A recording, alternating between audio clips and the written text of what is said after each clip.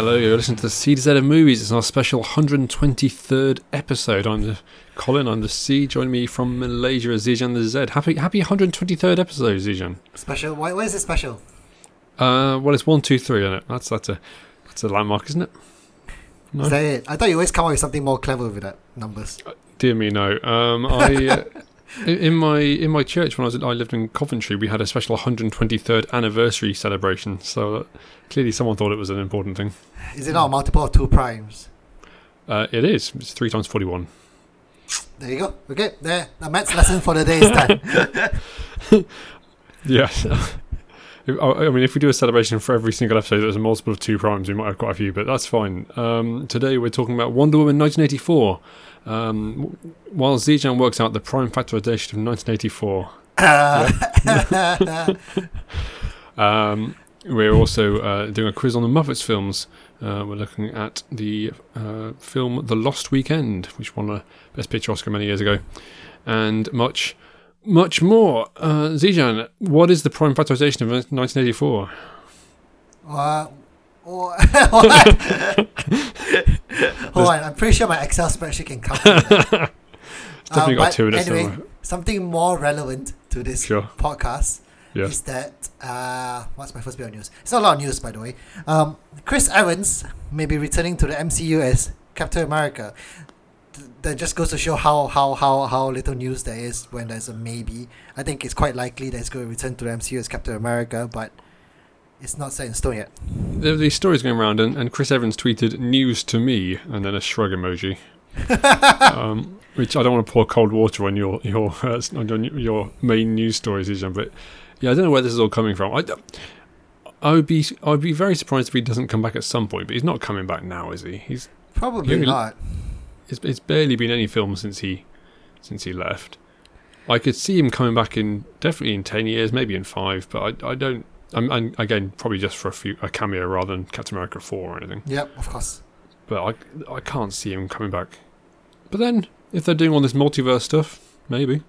Yeah, he could be a different Captain America. I mean, he played a villain in Knives Out, so he can do the villain Captain America. Yeah, that's true. Yeah. Thing.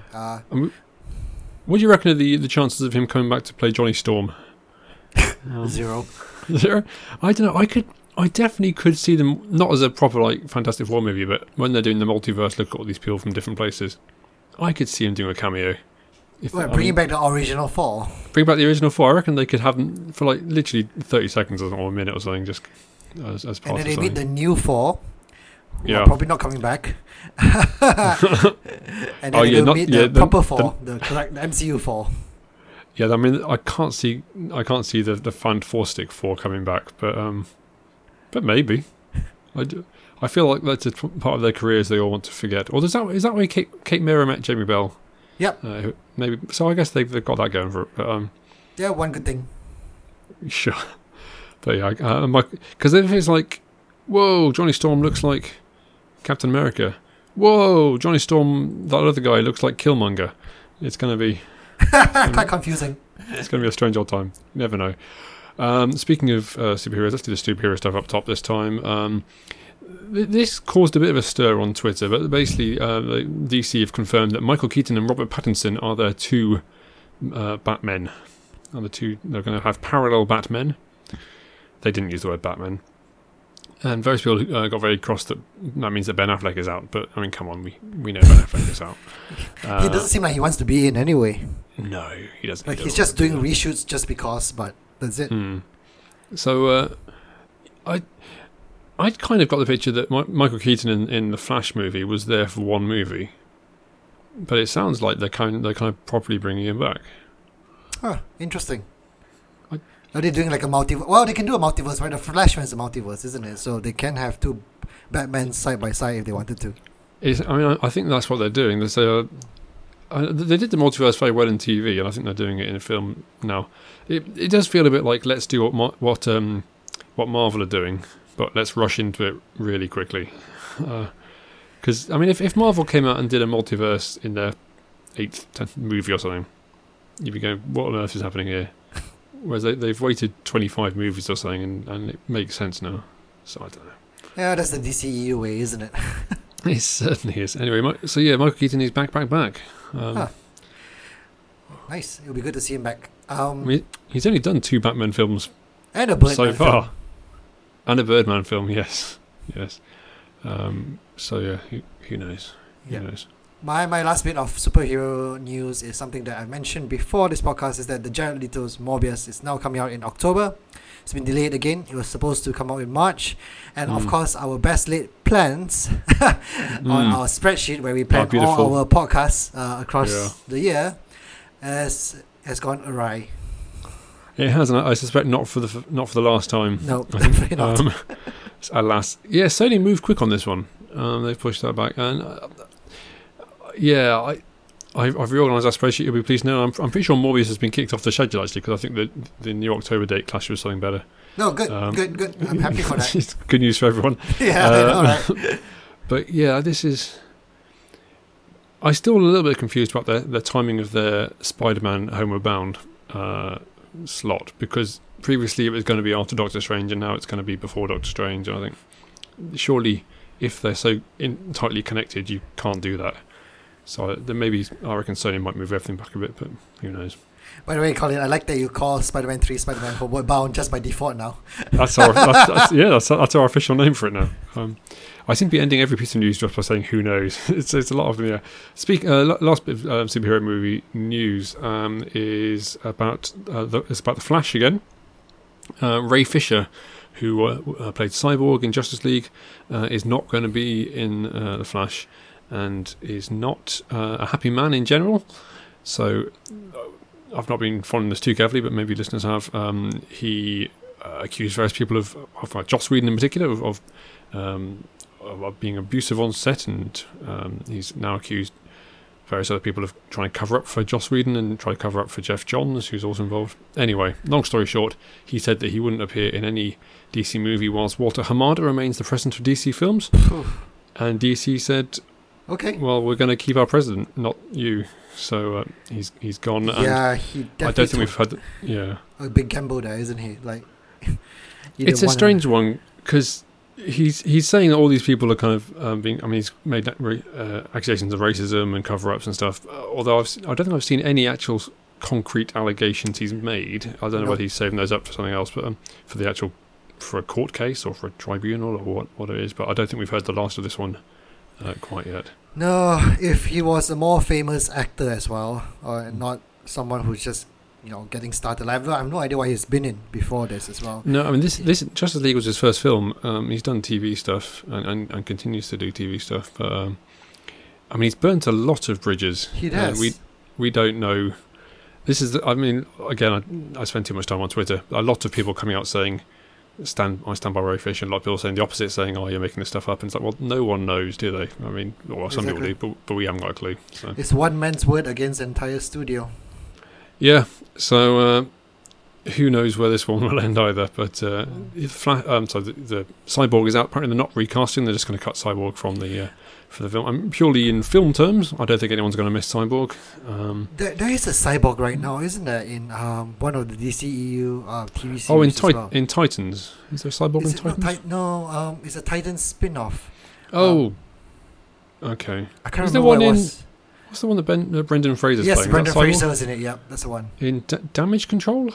Oh, I can't remember the name of that series. I've not seen it. Although I think Brendan Fraser just voiced it, doesn't it? So he does. Yeah. He probably hasn't met anyone else in it. Anyway, good for them. There's cyborgs all over. I think because there's obviously a cyborg in Teen Titans. Who can forget? But yeah, in Justice League terms, Cyborg had nothing to do. Although a lot more to do in the Zack Snyder version. It sounds like. Oh well. Well, I wish him luck. If this Flash film ever comes out, he's not in it. Oh well. So non-superhero movie news. So with the success of Netflix making The Prom, there are more musical films coming up on Netflix. The next one will be Matilda, the musical. Was that on Netflix? All right. Yeah, that's coming out on Netflix. It's hugely popular in the UK. I've actually seen it in the West End. It's still playing now. It has the music from Tim Minchin, which I do like. I like Tim Minchin's stuff. He's very witty, and his songs are always very clever. Emma Thompson has joined the cast, and as well as Lashana Lynch. You will remember her as Maria Rambeau from Captain Marvel. Oh, yes. She will be playing Miss Honey. So if you could remember the Roald Dahl books, Miss Honey is the teacher that is kind and caring and takes in Matilda. Yeah. I remember the book. I remember the Danny DeVito film back in the day. I did like that film, though. You didn't? I did. You did? I did. Yeah, I've not seen it in many, many years, but I seem to remember quite enjoying it. And what's her name from Miracle on 43rd Street or 42nd Street or 34th Street or whatever the street is? She's there. She's in it. She is. Matilda. I'm a big fan of the Matilda the book anyway, in general. There you go. And yeah, it's something to say playing Miss Trunchbull in that. I've not seen the musical. I don't know anything about it really. It's the same story, right? We're just with songs. We've added songs. Superb. Speaking of musicals, Spamalot is a musical based on the works of Monty Python, and we're getting a film of it. So it's one of those kind of slightly back and forth thing because they're inspired by films and now it's becoming a film. But do you know Monty Python much? Did that make it to Malaysia in your youth? It definitely didn't, but no. I've seen Spamalot, the musical, twice. Fair enough. And it's very funny. As you can imagine, anything from Monty Python is. I've seen The Life of Brian, and I love that as well. I think that's hilarious.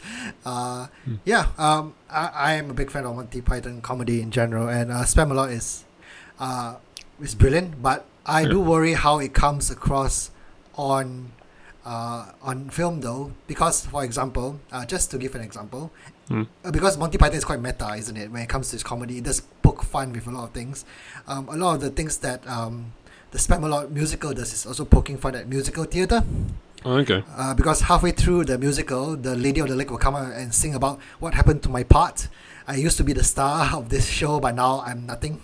Okay. And you can't really show that on film. I don't think it comes across that well. No. So either you kind of completely retool it for film and make basically re-script it to make the jokes about being in a film rather than that, or you lose the impact. Yeah.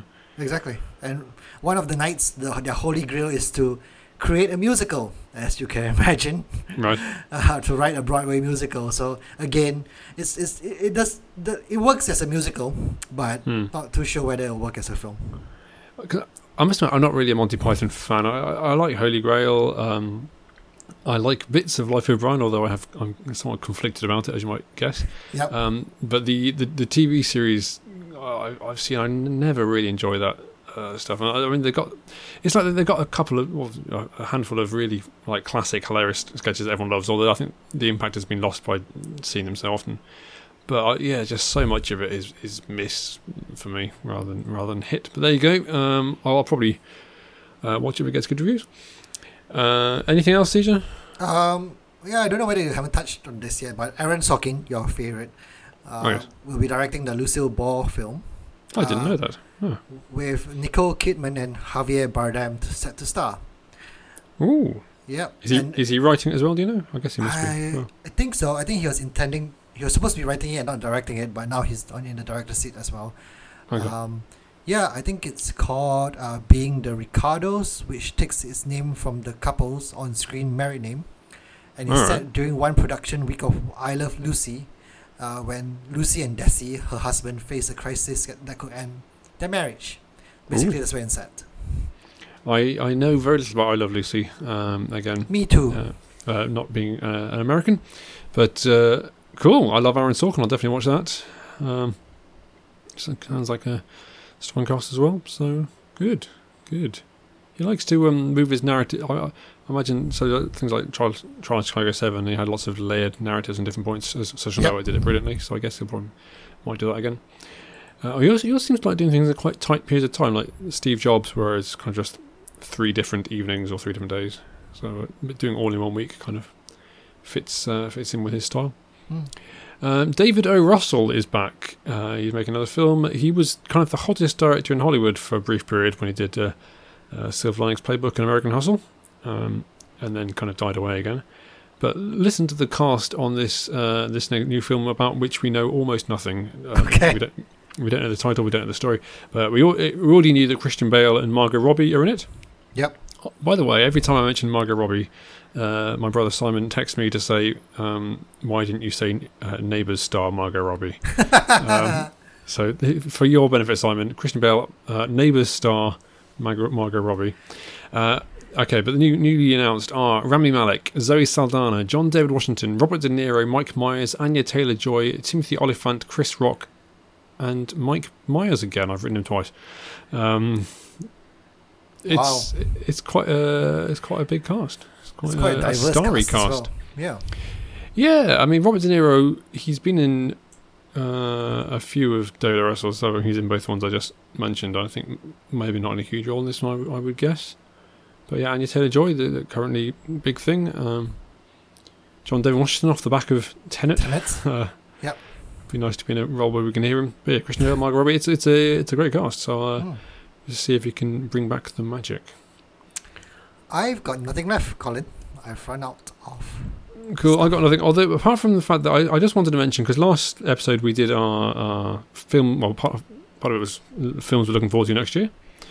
Maybe that's 2 episodes ago. Whenever we did it, and I realised I didn't mention Don't Look Up, which is a film I'm looking forward to, but it doesn't have a release date, so this is why I forgot to mention it. But Netflix put out a trailer this week of the fact they're doing a new film, a new original film every week of 2021. And we saw the first clip from that. So Leonardo DiCaprio and Jennifer Lawrence together. So I'm looking forward to them. We move on to See or Not to Z, where we tell you about films we've recently seen and tell you, the listener, whether you should see them or not. Z them. Zijan. Hello. What have you been watching?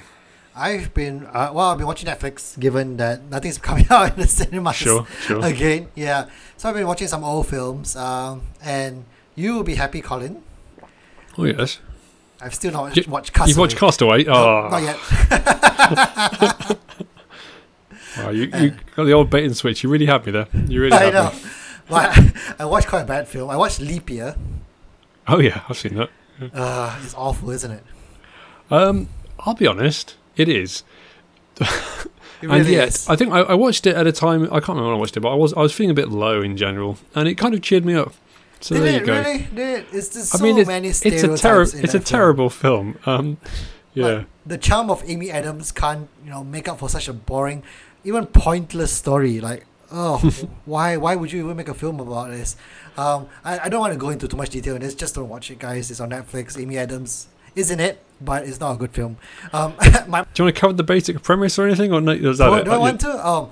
I mean, you don't have to. Amy Adams went all the way to Ireland to propose to her boyfriend, played by Adam Scott, actually, because apparently on the leap year, the woman is allowed to propose to their partners. It's a tradition in Britain, certainly, I guess Ireland as well, that on the women can, and maybe elsewhere, women can propose to their boyfriends on the 29th of February. Yeah. Yep. So that's the premise, and they try to fit a whole story around the premise. Well, she falls in love with Matthew Good instead. Yes, spoilers. Exactly. Who said that he did this film because his family were living nearby, and he wanted to be able to see more of his family. So. Yeah. That goes to show you shouldn't watch films just because there are good actors and actresses in it. My parents have been doing that recently. They've been watching some really, really bad films with Sean Connery in it because they love Sean Connery. All right. But yeah, they're awful films. They're awful films. I don't heard of half the films that Sean Connery has been in, but yeah.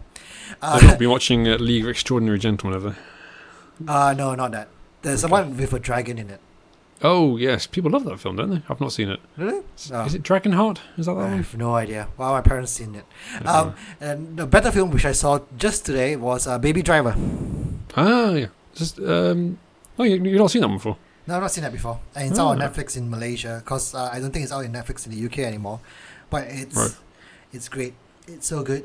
It's so good. A great film. Is it Ansel Elgort who plays the lead character, who is the getaway driver, who plays music, who listens to music while he drives his car. It's shot beautifully. The music is awesome. I think Edgar Wright spent a lot of time choosing the music for that film, and you can tell the music choice is just very nice. And it kind of plays out to the beat of the music, doesn't it? I mean, exactly. I love that they do that. It's hilarious. It's done so well. It's done so well. That's it. One to watch, Baby Driver. One not to watch, Leap Year. There you go. I've been watching quite a few, but I'll stick to a couple of them. One of which is The Aeronauts, which is on Amazon Prime, and I've been meaning to watch it, but a while ago, but it was on Prime, and I had a Prime month over Christmas, so I snuck it in just at the end of the month. It reunites Eddie Redmayne and Felicity Jones from Theory of Everything. Theory of Everything, that's it. And they're playing aeronauts, which I think is a word that the character made up. Basically, people in in a hot air balloon, they're going up to take weather readings and stuff, advancing the science of meteorology. And Eddie Redmayne is a scientist who has got no money, and Felicity Jones is someone who has access to a balloon and is. I'm not entirely sure what her job is, but whatever it is, it relies on getting audiences to be very excited. So when you see her coming in, she does all these kind of big kind of waves to the audience and stunts like where she throws a dog out of the balloon and his parachute opens and the audience goes mad and stuff. It's not bad. I mean, it's I can't say it's up there with Theory of Everything. I think at first Felicity Jones feels very miscast as this kind of big, larger than life, crowd pleasing actor, but then you kind of as it moves on, you see that that's kind of a facade, and you say, okay, I get it. But yeah, it's good effects, good, nice kind of cozy little narrative, but it's some of the dialogue is horrifically expositional, particularly early on when they're setting all the scene of it. It's some very poor dialogue, and it's the kind of film that does a lot of kind of I just love science kind of dialogue, which I won't go into it, but I saw Radioactive, which is a story of Marie Curie, and there's a lot of that in that one as well. I felt like I was watching two films back to back that were just a lot of people saying how much they love science a lot of the time.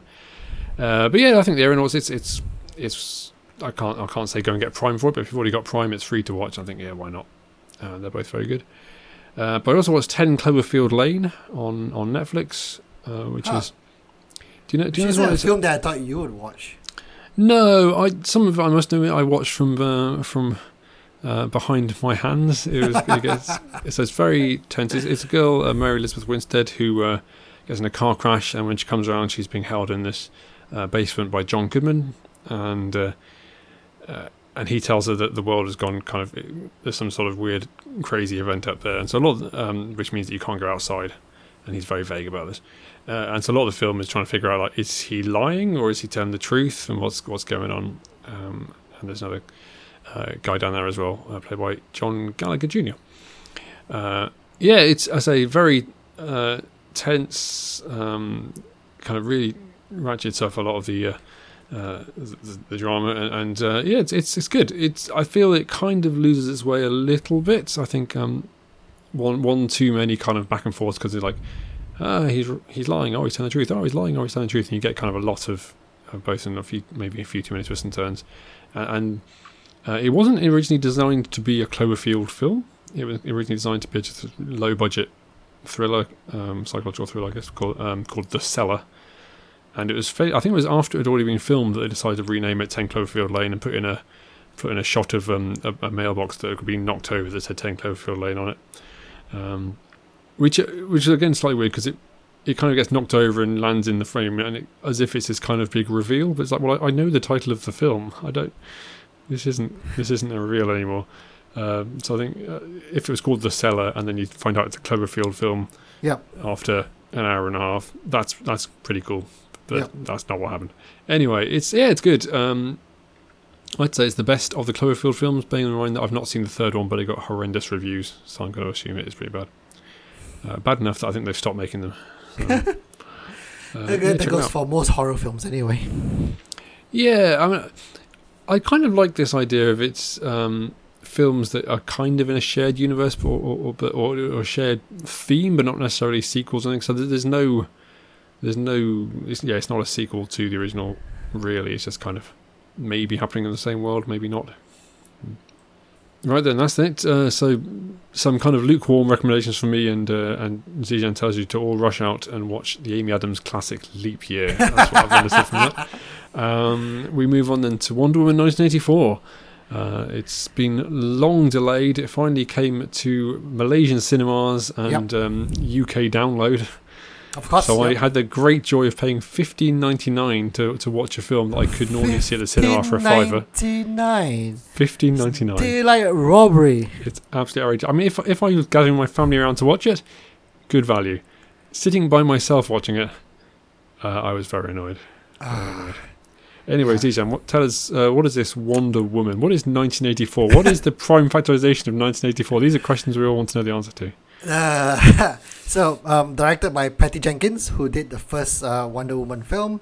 We see the return of Gal Gadot as Wonder Woman and Chris Pine as Steve Trevor.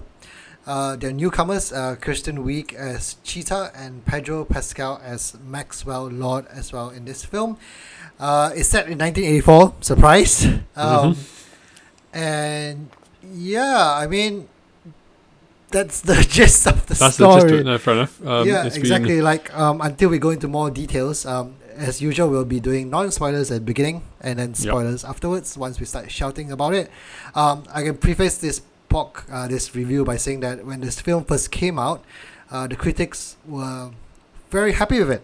There were some exceedingly good reviews about it. But the longer the film was out, the more lukewarm the reviews became. Yes, and it's, I don't know where it is now on Rotten Tomatoes, but it's mixed reviews, I think is fair. And with as ever these things, there are now some people saying it's the worst film ever. But shall we? I mean, do you want to start by saying how we felt about it, or do you want to get to that? Okay, well, I start by saying that I'm very disappointed in this film. Wonder Woman is probably my favorite of all the DCEU films that has come out so far, and this is definitely a step backwards in so many ways, which we'll go into details later on. I thought in general this film was just a mess in so many ways, tonally, pacing, story, plot, even the acting was all over the place.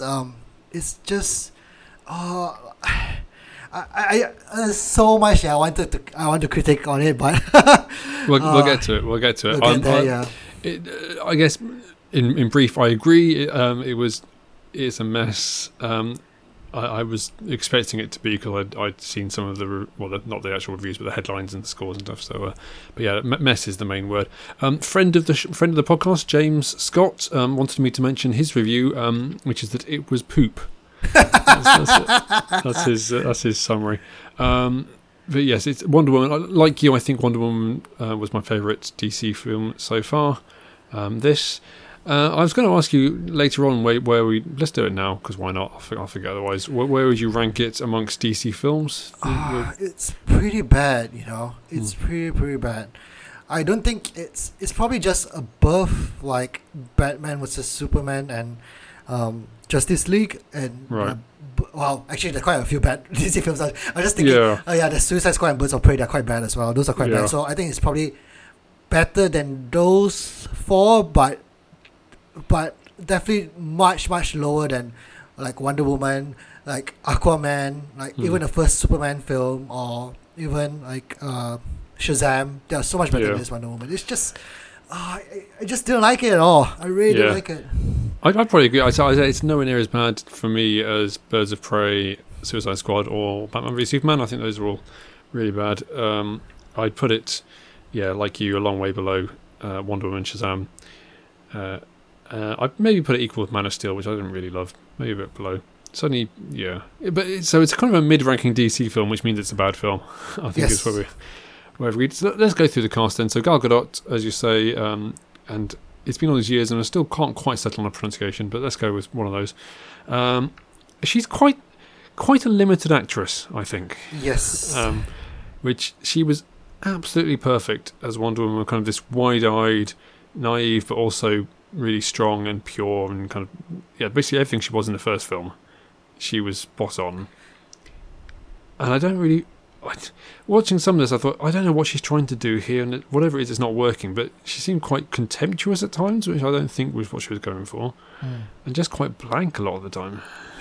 She's lost a lot of the charisma and charm that she had in the first film.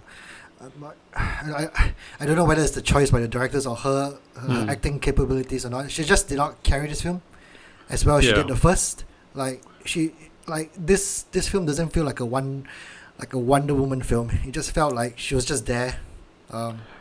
Yeah, I mean, it felt like a Superman film at times. Clearly, we don't have a Christopher Reeve style Superman at the moment, and she felt like, particularly in the early scene. So the kind of second scene, I guess, is Wonder Woman in a shopping mall, beating up bad guys and stopping them from robbing a place, and it felt very Superman to me. Some of that. But I mean, let's talk about that scene. I'm not going to bounce around a bit, but so because I got a lot of questions about this film, Zijan. Me too. I'm not anticipating you being able to answer them. She's in a shopping mall. She is, she's stopping a robbery. She flies in with her lasso of truth and she wows all the shoppers. And then she decides, I'm going to smash these CCTV cameras when she's already been there for a few minutes. And later on, she kind of just puts her finger to her lips and shushes this little girl as if to say, keep this to yourself, this is a secret. If you don't want people to know you're Wonder Woman, or even that Wonder Woman exists, why are you wearing such a distinctive costume? That's my first question. I like that that's your first question, Colin, because there are much, much harder questions that are coming out from this. Yeah. Well, because it was that early where I thought, is the idea that people don't know about Wonder Woman? Because she did this in quite a big open mall, and fair enough, she's told this one little girl not to tell anyone, but another 100 people saw her. And she didn't smash the cameras before she arrived. She smashed the cameras after she'd already arrived and beaten up one guy, I think. So, yeah, I'm not sure that's how cameras work as well. I'm pretty sure they have that recorded. Like just smashing off cameras wouldn't help a bit. Maybe in 1984, I don't know. But I don't understand. I mean, her costume, unlike other costumes, it doesn't conceal who she is, really, does it? So I guess maybe that's their way of trying to get around that. But I don't like this scene at all. I just find it very pointless. Like, it was comical. And this was the part where I was complaining about the tone of the film as well, because this part of this film, we will be going to be jumping around the place quite a lot, but this part of the film felt very comical. Like she threw the little girl into a giant teddy bear. Yes. When she threw the bad guys around, they went into hoops and stuff, and they got themselves into weird tight messes, like only like a slapstick comedy show. It was just bizarre. It's such a bizarre choice because none of that comedy ever happened again in this entire film. It was such a bizarre choice to put in there. That's the second. I guess that's what felt to me a bit like the Christopher Reeve Superman and some of the comedy stuff, because I think that you'd have that kind of tone.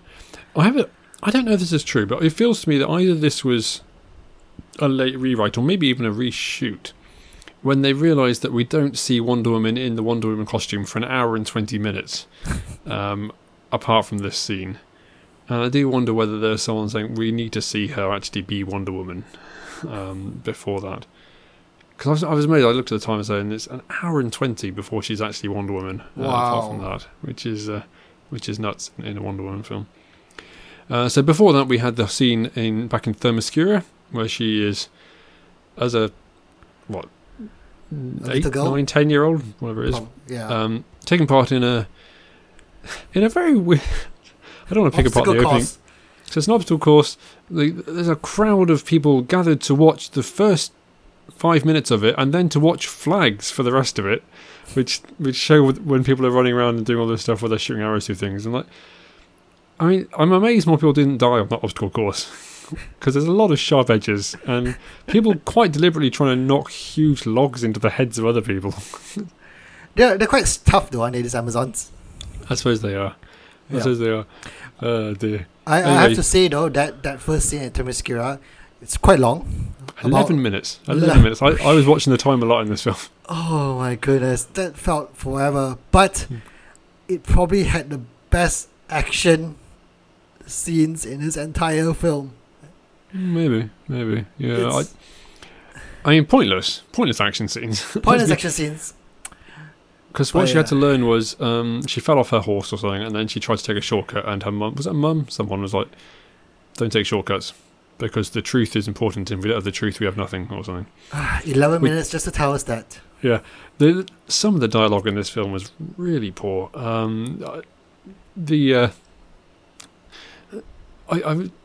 it doesn't. If you want to have like a kind of a vague reference to truth, then you've got about 15 of them in this film. Yeah, okay. But yeah, you're right. It was quite a good action scene. It was. I mean, some of the physics seemed a bit off, but yeah, it was some. And it ran for 11 minutes is nuts, but yeah, okay. So that's Gal Gadot. That's Gal Gadot. Let's talk Pedro Pascal, Max Lord. He's basically he's Donald Trump. Pretty much, yeah. I can understand the modern day allegories.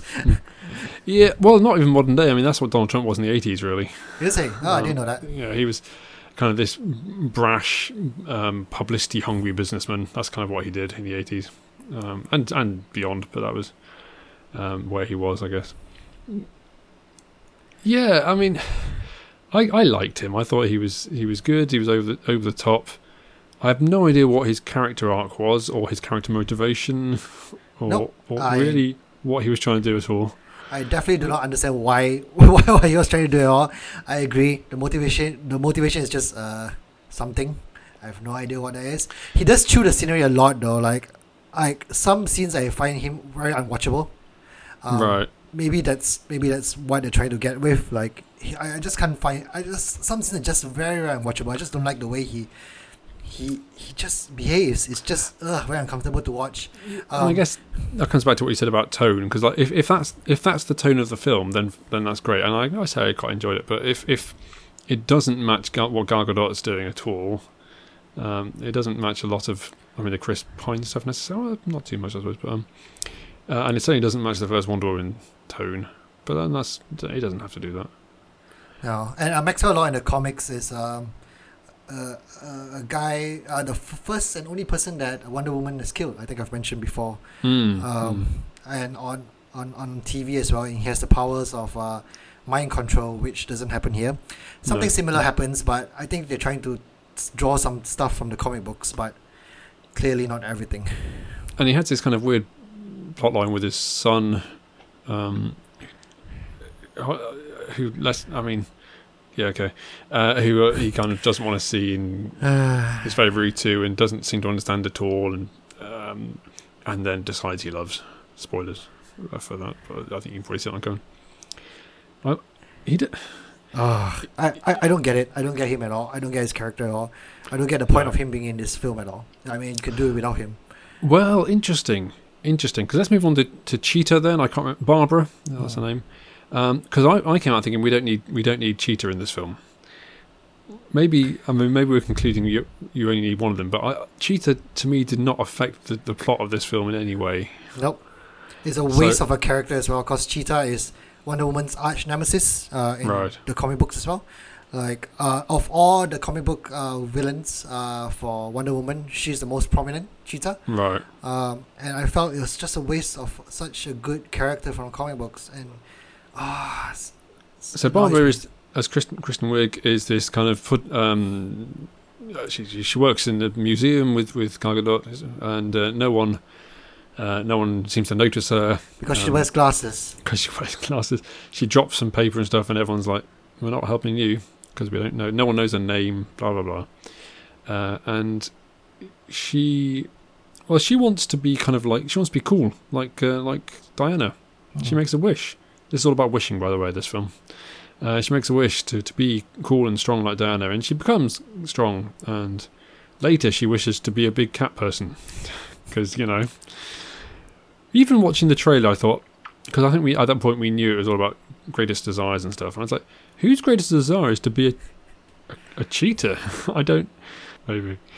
Because I don't know what you can do in life as a weird hybrid cat person that you can't do as what she was just before that, a kind of really strong, good-looking, powerful, fulfilled woman. It's such that seems better. That to me, yeah, it definitely does. And like in the comics, for example, Cheetah doesn't get her powers like that. Obviously, she got a cursed talisman or something from the cheetah goddess. So obviously her powers have to be tied to the cheetah no matter what. But in this case, you're correct. Like, why would people choose to be that? And Kristen Wiig's performance, like at the beginning, it just felt like an SNL skit. Yeah. at the beginning when she was bumbling around, it just felt like Kristen Wiig doing an SNL skit. It just felt like she grew on me in the end, but at the beginning it's just really bad. I know what you mean, because it felt a bit like Gal Gadot was in an SNL skit and not knowing what to do. You know when they get these actors in who never do comedy and they just don't know how to be funny. It really they felt like, certainly the early scene felt like they had no chemistry. No chemistry at all, like as a partnership. But that did get better, I think, when they had the meal together and stuff. I think that grew better. But yes, we'll come back in spoilers to exactly what goes on with Cheetah, and the way in which she has no end to her character arc. It just stops. We'll get to that. Chris Pine is back. Chris Pine is the best bit of this film. Okay. Yeah, that's my we can argue about whether the way he comes back is a good way of him coming back, and the internet has been up in arms about that. Yep. But I would say that Chris Pine is probably the best thing about this film. I like his relationship with Diana, even though obviously it's like decades later than than when they first met.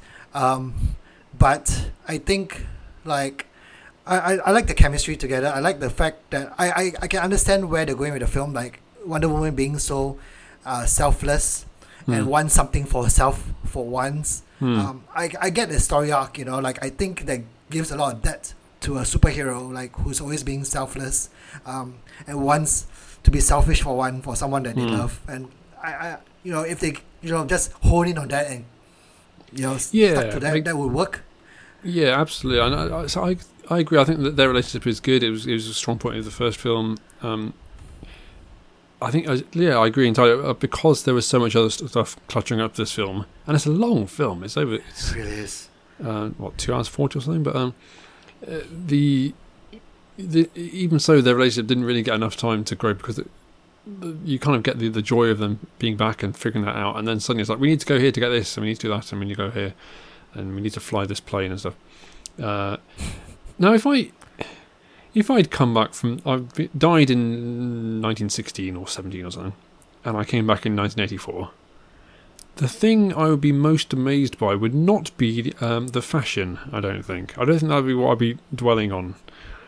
And sure, they get to go. He go and see stuff like, oh, men walked on the moon. Cool. Hey, there's a subway train, which I think already existed in the 19th century, but never mind. But they devote quite a lot of time to what do people in the 80s wear, which I don't feel is something that we needed that much of. Yeah, I do agree. Look at this weird art in the park, because there was no such thing as art in the 1910s. This whole 1984 thing didn't work with me. I don't get the point of setting in 1984. I don't get the point of wanting that particular decade, apart from trying to milk all the nostalgia TV shows that are out right now. It was way over the top. Like when with all the fashion and everything, is just way over the top, and it's so unnecessary. It just distracts from the whole point that the story doesn't make sense. Yeah.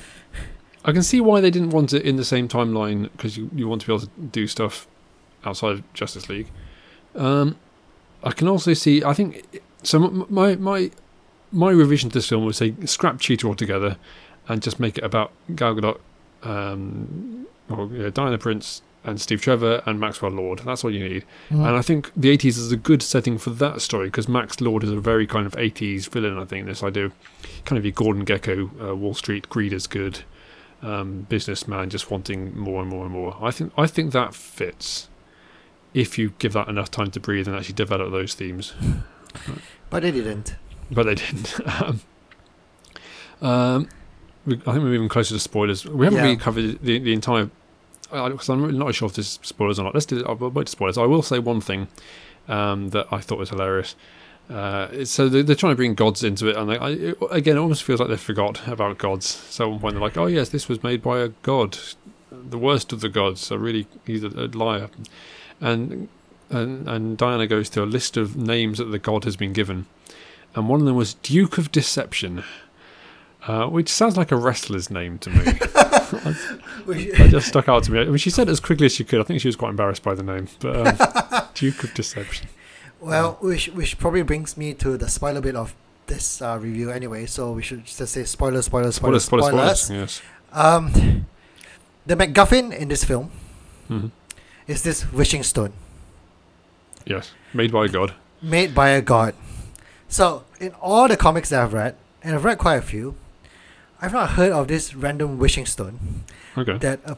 There's just this random wishing stone. And the thing is, most of Wonder Woman's gods are all Greek mythology anyway. I mean, she fought Ares in the first film to begin with, and she's supposed to be the daughter of some of the Greek gods.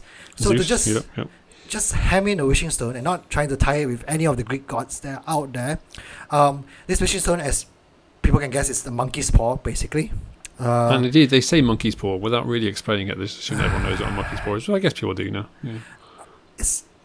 I hated this MacGuffin so much. A stone that grants wishes, it's like Aladdin. It's so cheap. It's interesting. It feels very cheap. I felt it was done oddly when it got introduced. I thought, all right, that's what we're doing. But I didn't mind the concept.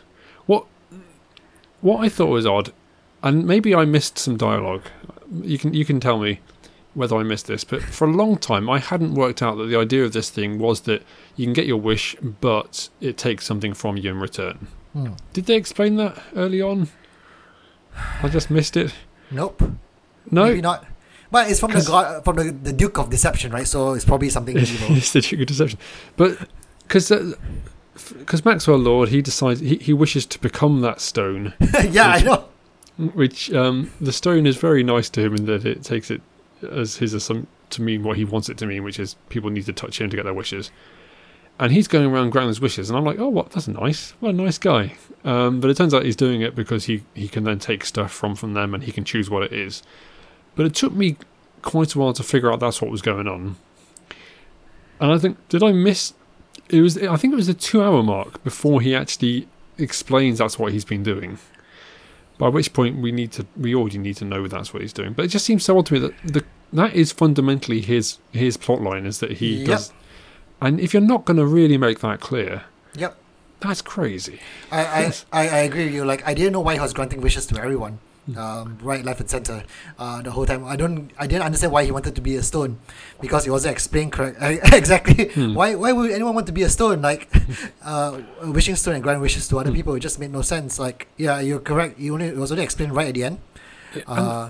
That's just because I think the first time he got loads of money or something for some. No, he took over all the shares of this company, didn't he? And I was like, how did he do? How is that a wish he made? How did that happen? And it was because he got this guy to wish something he could take what he wants. But yeah, so badly explained. And so easy to fix as well. You think that's, even if you've filmed almost all of it, you see all that. Think, oh, we forgot to put that line in. Let's just double line in somewhere. And honestly, who would touch a strange man and tell them their deepest, darkest wishes? Yeah, I mean, in fairness, he managed to get his way around most of the time just by touching people and saying, don't you wish that I had loads of money? And they're like, yes, sir, I do. Sometimes, but not all the time. Like when he was talking to the Saudi Arabian prince, he was touching them and saying, oh, so what do you want to wish for? Who does that? If someone touches me and asks me what I want to wish for, it's like, I wish he'd go away.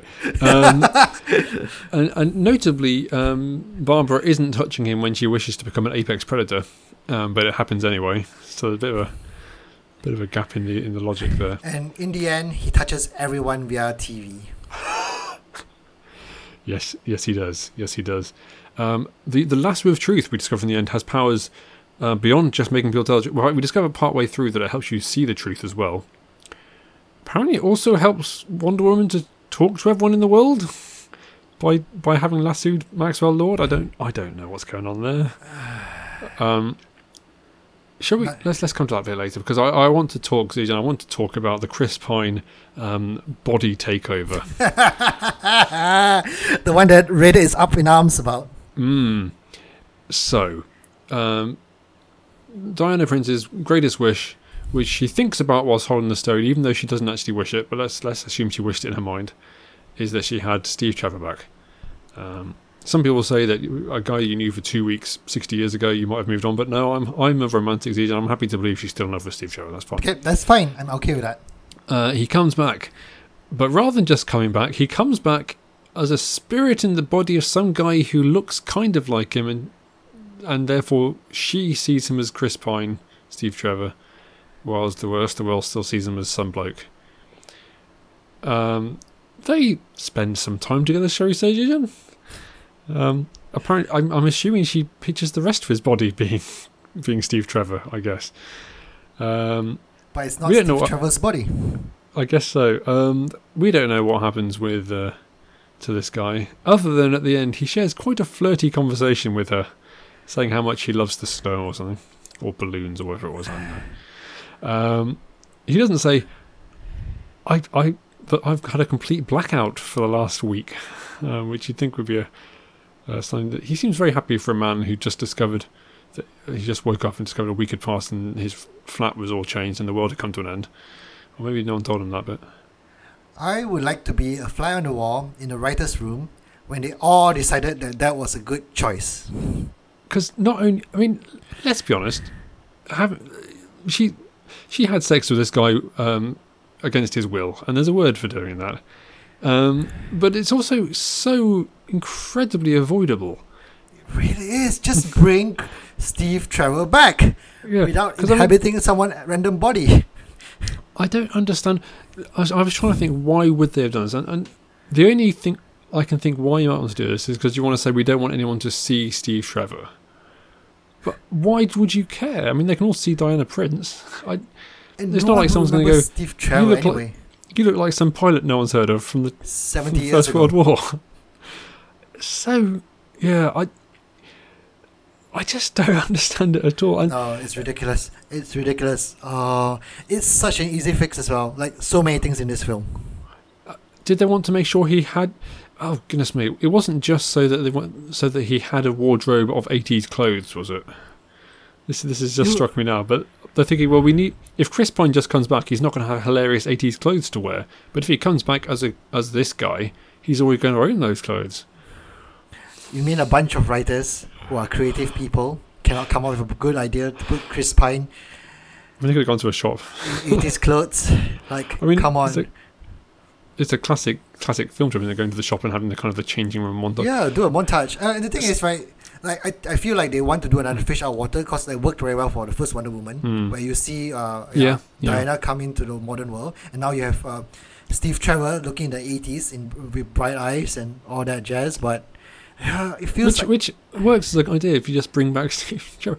I did see one thing that Patty Jenkins said that it was supposed to be some sort of homage to body swap comedies, but come on, not in that way though. So avoidable, so stupid.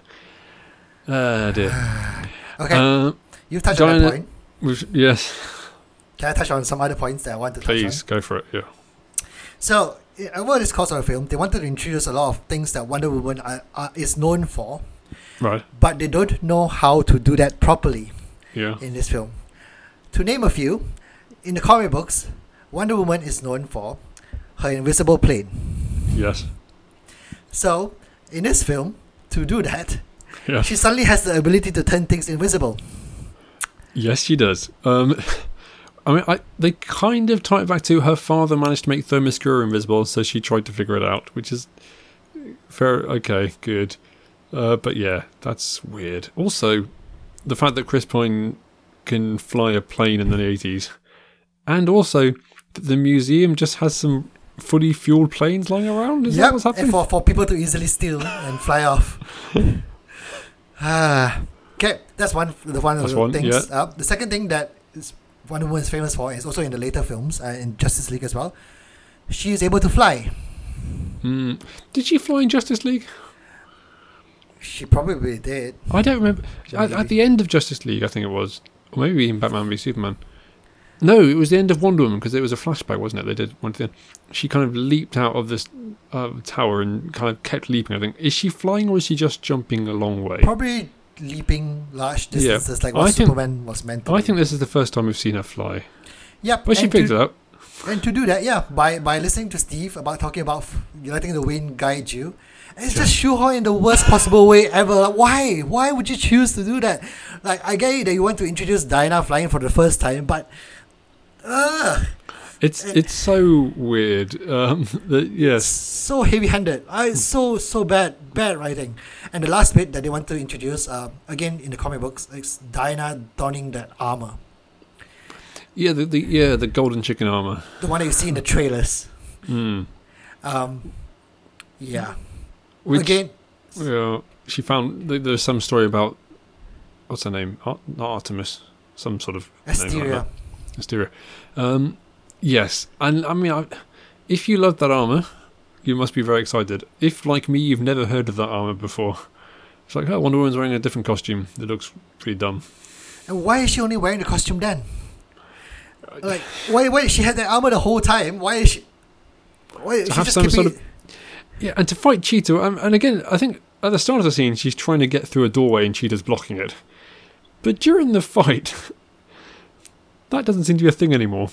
Because she's standing right next to the door with Cheetah quite some distance in the other direction, and still thinks they have to fight in such a way that Cheetah seems to be able to swing on electric cables, and yet then when water gets electrocuted, she passes out, because that's what happens when you get electrocuted. So weird. Did you stick around for mid-credits? Yep. So you saw Linda Carter, the Wonder Woman of 70s, 80s. Is back as that name I've already forgotten. Asteria. I do like that though. It's a good homage. Yeah, I back when I was still watching Supergirl, the TV series, Linda Carter played the president in that, and she's not a woman who's maintained an acting career, shall we say. I think it's a nice touch. It's a nice touch. It is a nice touch. I'm hoping she's not going to be brought into it too much, because I don't think she quite has the chops for it. Well, I'm sorry, Linda Carter. Of all the things that's in the film, Linda Carter is one few things that I like. Okay. Actually, if we're talking about things we liked, you know what I liked? I liked the fact they explained the way in which Maxwell Lord was able to take over every TV in the world, because that's a thing that happens all the time. The Joker did it in Dark Knight. Zod did it in Man of Steel. It's a trope, and I don't think I've ever seen it properly explained before. So I was like, thank you for explaining how he's taken these over. That made me happy. So are we going to talk about the end bit then? Maxwell Lord touching everyone. Yes, he's touching everyone through light or something. Through light. So in the climax, pretty much what happens is that he's been granting people a lot of wishes, whatever they want. In the darkest, deepest desires, and the world is in chaos because apparently everyone will make selfish wishes. No one in the whole world will make a selfless wish ever. Never. It's like that scene from Bruce Almighty, where he grants everyone's prayers in that instance, and then everything goes wrong. Yes. So okay. So we've got this. The world is so greedy and selfish that everyone in the world is making selfish, greedy wishes. Including a throwaway joke where someone has wished for a farm, which was clearly they'd hide some cows. I guess we've got to keep this in now. Okay, so the world is terrible. That's what we've learned from that. Yep. But what happens next, Zuhan? So Wonder Woman is trying to get everyone to renounce their wishes, because apparently that's the way to stop this from happening. Just renounce their wishes. She's already renounced her own, which means Steve Trevor is gone. She tried and failed to get Barbara to renounce hers. Yep. She wasn't going for it. But apparently, Maxwell Lord has developed some super wind powers as well. In the last period that we have not known of, because apparently Wonder Woman is not strong enough to fight wind. Yep. How ridiculous was that scene? I was looking at it, she just fought a human cheetah by swinging down electric lines, and she can't fight wind. And in fact, my favourite action scene was the one where, with all the cars driving along in wherever they were, some Arab country, I guess. And in that scene, she proved herself very strong and able to throw trucks around and stuff. But not the. Also, didn't seem to bother the fact that she completely revealed who she was to Maxwell Lord in that scene. But anyway, that was a good scene, but she seemed weaker. Okay, so she's got her lasso around the ankle of Maxwell Lord. And she gave an impassioned speech. I'm going to say impassioned, like it was impassioned, when it was actually not really. Yes. It's mostly about how truth is good. Yeah. Yep. And every single person, in the whole entire world, which we've already established are all very greedy and selfish and only wish for greedy, selfish things, yes, renounce their wishes. Including Maxwell Lord, who suddenly hears his son crying out for him, who has been ignoring this entire show. Yes. Goodness me. So... Oh my god! I was watching that thinking... Well, there's no way that everyone is going to renounce. They're going to be like, well, it's probably okay if I keep my millions of dollars. Or indeed, I wished that I didn't have cancer anymore or something. Oh, I guess I'm going back to that. Oh well, if it's for the greater good. I wish I could curse on this podcast. Honestly, I think it's made worse the fact that I was so looking forward to this film. That's why it hurts a lot more. It hurts so much more. Like when I was watching Justice League, I was like, it's okay. It's a Justice League film. What do you expect? I was watching Batman vs Superman. I knew I was going to hate it when I went to watch it, but this one, oh my goodness, it hurts. So the Cheetah storyline, Cheetah's just outside this building. She's already said she's not going to renounce her wish because she loves being a cat person. I don't think we see her renounce it. We see her kind of ponder this. Presumably she then renounces it, and who knows? Because that's the last we see of her. We don't get to see her back as Barbara. We don't know what happens to her. She's just still standing outside this cave. I don't know. So I think what is frustrating about films like this is that I think there is a good film in there that wasn't that far away. It needs another rewrite or two, but if you get rid of the Cheetah storyline altogether, and you give Max Lord some clearer aims, goals, and it's not because it just seems that he's like. Well, first he's like, I kind of like this idea if he's this brash salesman on TV and he's talking about how he's got all this oil, but it turns out he doesn't have any, and it feels almost a bit like Electro's storyline in Spider-Man, but where he's kind of like this downtrodden guy who just wants to be respected and wants to have power. And then he's like, well, I've got loads of power now. I want to have all the power in the world. Not clear what exactly that means. But he just wants everything. Never in the point of his the first bit that he ever showed that he wanted so much power. Like all this. No. At least show it, right? Like never. Like you don't see that at all. So the whole change of motivations to wanting his company back, to wanting everything, it does not make sense. It doesn't make any sense. So I'm jumping around now, but I forgot to mention this before. But there's a whole thing about Wonder Woman is becoming weaker because of her wish. I think the idea is that everyone is becoming weaker, but there's no evidence of that. I mean, she's got some bags around her eyes at one point, but she gets hit by a bullet. But Wonder Woman isn't bulletproof. That's never, if she is, that's never been established in the films. So the fact that she gets grazed by a bullet, is that because she's slower than normal? I don't. Anyway. It's a big shame. We're getting a third one. Yes. I'm hoping they're going to bring someone else in to help with the writing of it. Because clearly, Patty Jenkins and Gal Gadot know how to make a great Wonder Woman film. They've done it, but maybe there's too much pressure on being the good one. I don't know.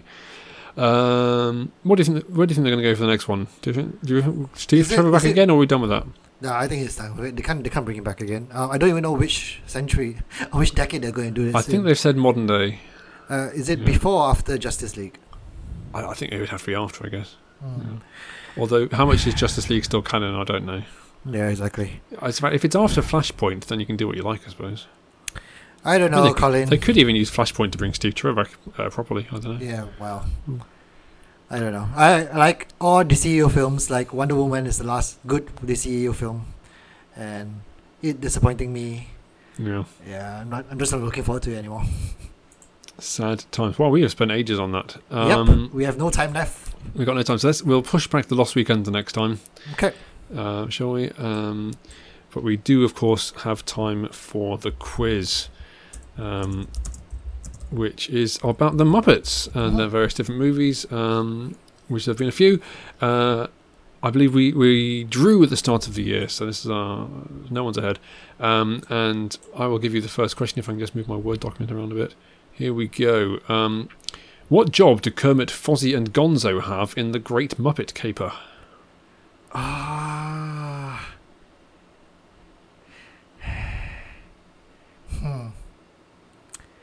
going to guess comedians. No, they're investigative reporters. Of course.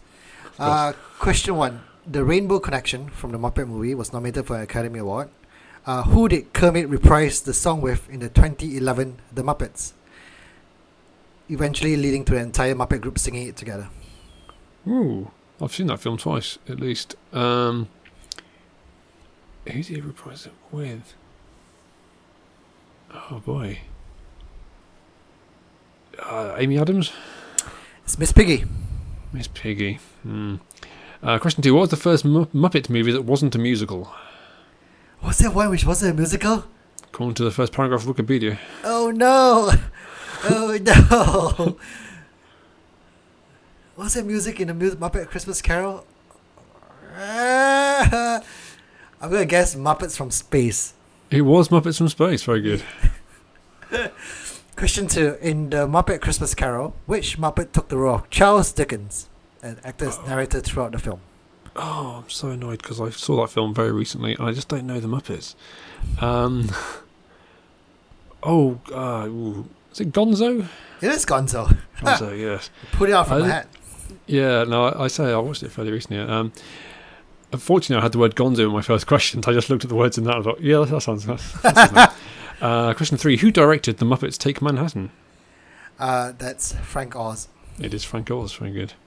I missed the days when you didn't look at who the directors were, Zijan. Yeah, that was before you keep asking me the same question every other quiz. It's true. Question 3. In the Muppets, 2011 Muppets, who had a cameo as a receptionist of Miss Piggy at Vogue Paris, spoofing and reprising the same role in a prior film? That was Emily Blunt. It is Emily Blunt. What kind of animal is Constantine, a criminal mastermind from Muppets Most Wanted? That's a frog. It is a frog. It is basically a Kermit, yes. Yep. Question 4. Which Muppet movie had songs that include Together Again, You Can't Take No for an Answer, and Somebody's Getting Married? Ooh, I haven't got a clue. The Muppets Take Manhattan. Yep, that's correct. Sweet. Okay. Question 5. In Muppet Treasure Island, which Muppet is Squire Trelawney?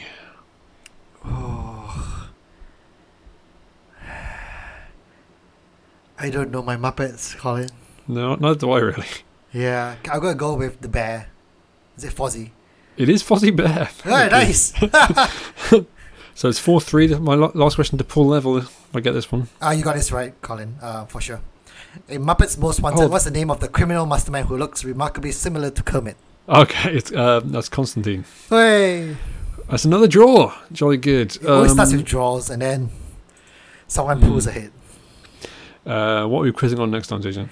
We are quizzing on Pixar shorts. Pixar shorts? Oh, does that mean I have to watch Bow again? All the shorts before, and there are so many of them. But the good news is they're shorts, so they are short. You could watch them all. They're probably on Disney Plus, which indeed all the Muppets films are. So I put the first Muppet movie on my watch list because apparently that's good. What's our main topic for next time, Ian? 2001 in film. 2001 in film.